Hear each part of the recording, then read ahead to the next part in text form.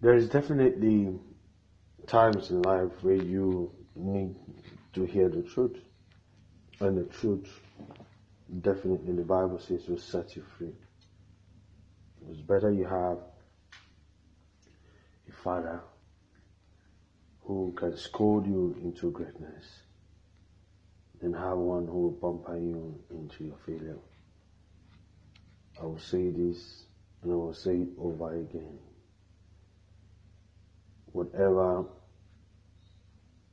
is being said to us is to provoke us to rise up to our responsibility to make Nigeria great.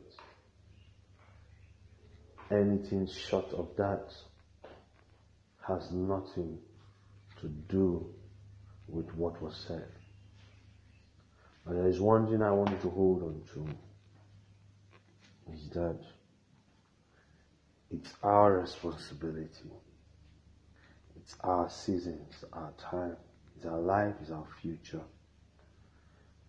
And we must take it into our hand intentionally and consciously. Make a decisive decision and actions that will take us into a nation that is great, and not just a nation that is great, that will take us into our great future, and that will bring us into where God has ordained for us as a nation. I love you all. I want you to keep praying for our nation. As you go to church today, the greatest thing you have to do for God is to develop your nation. Thank you and God bless you. Bye for now.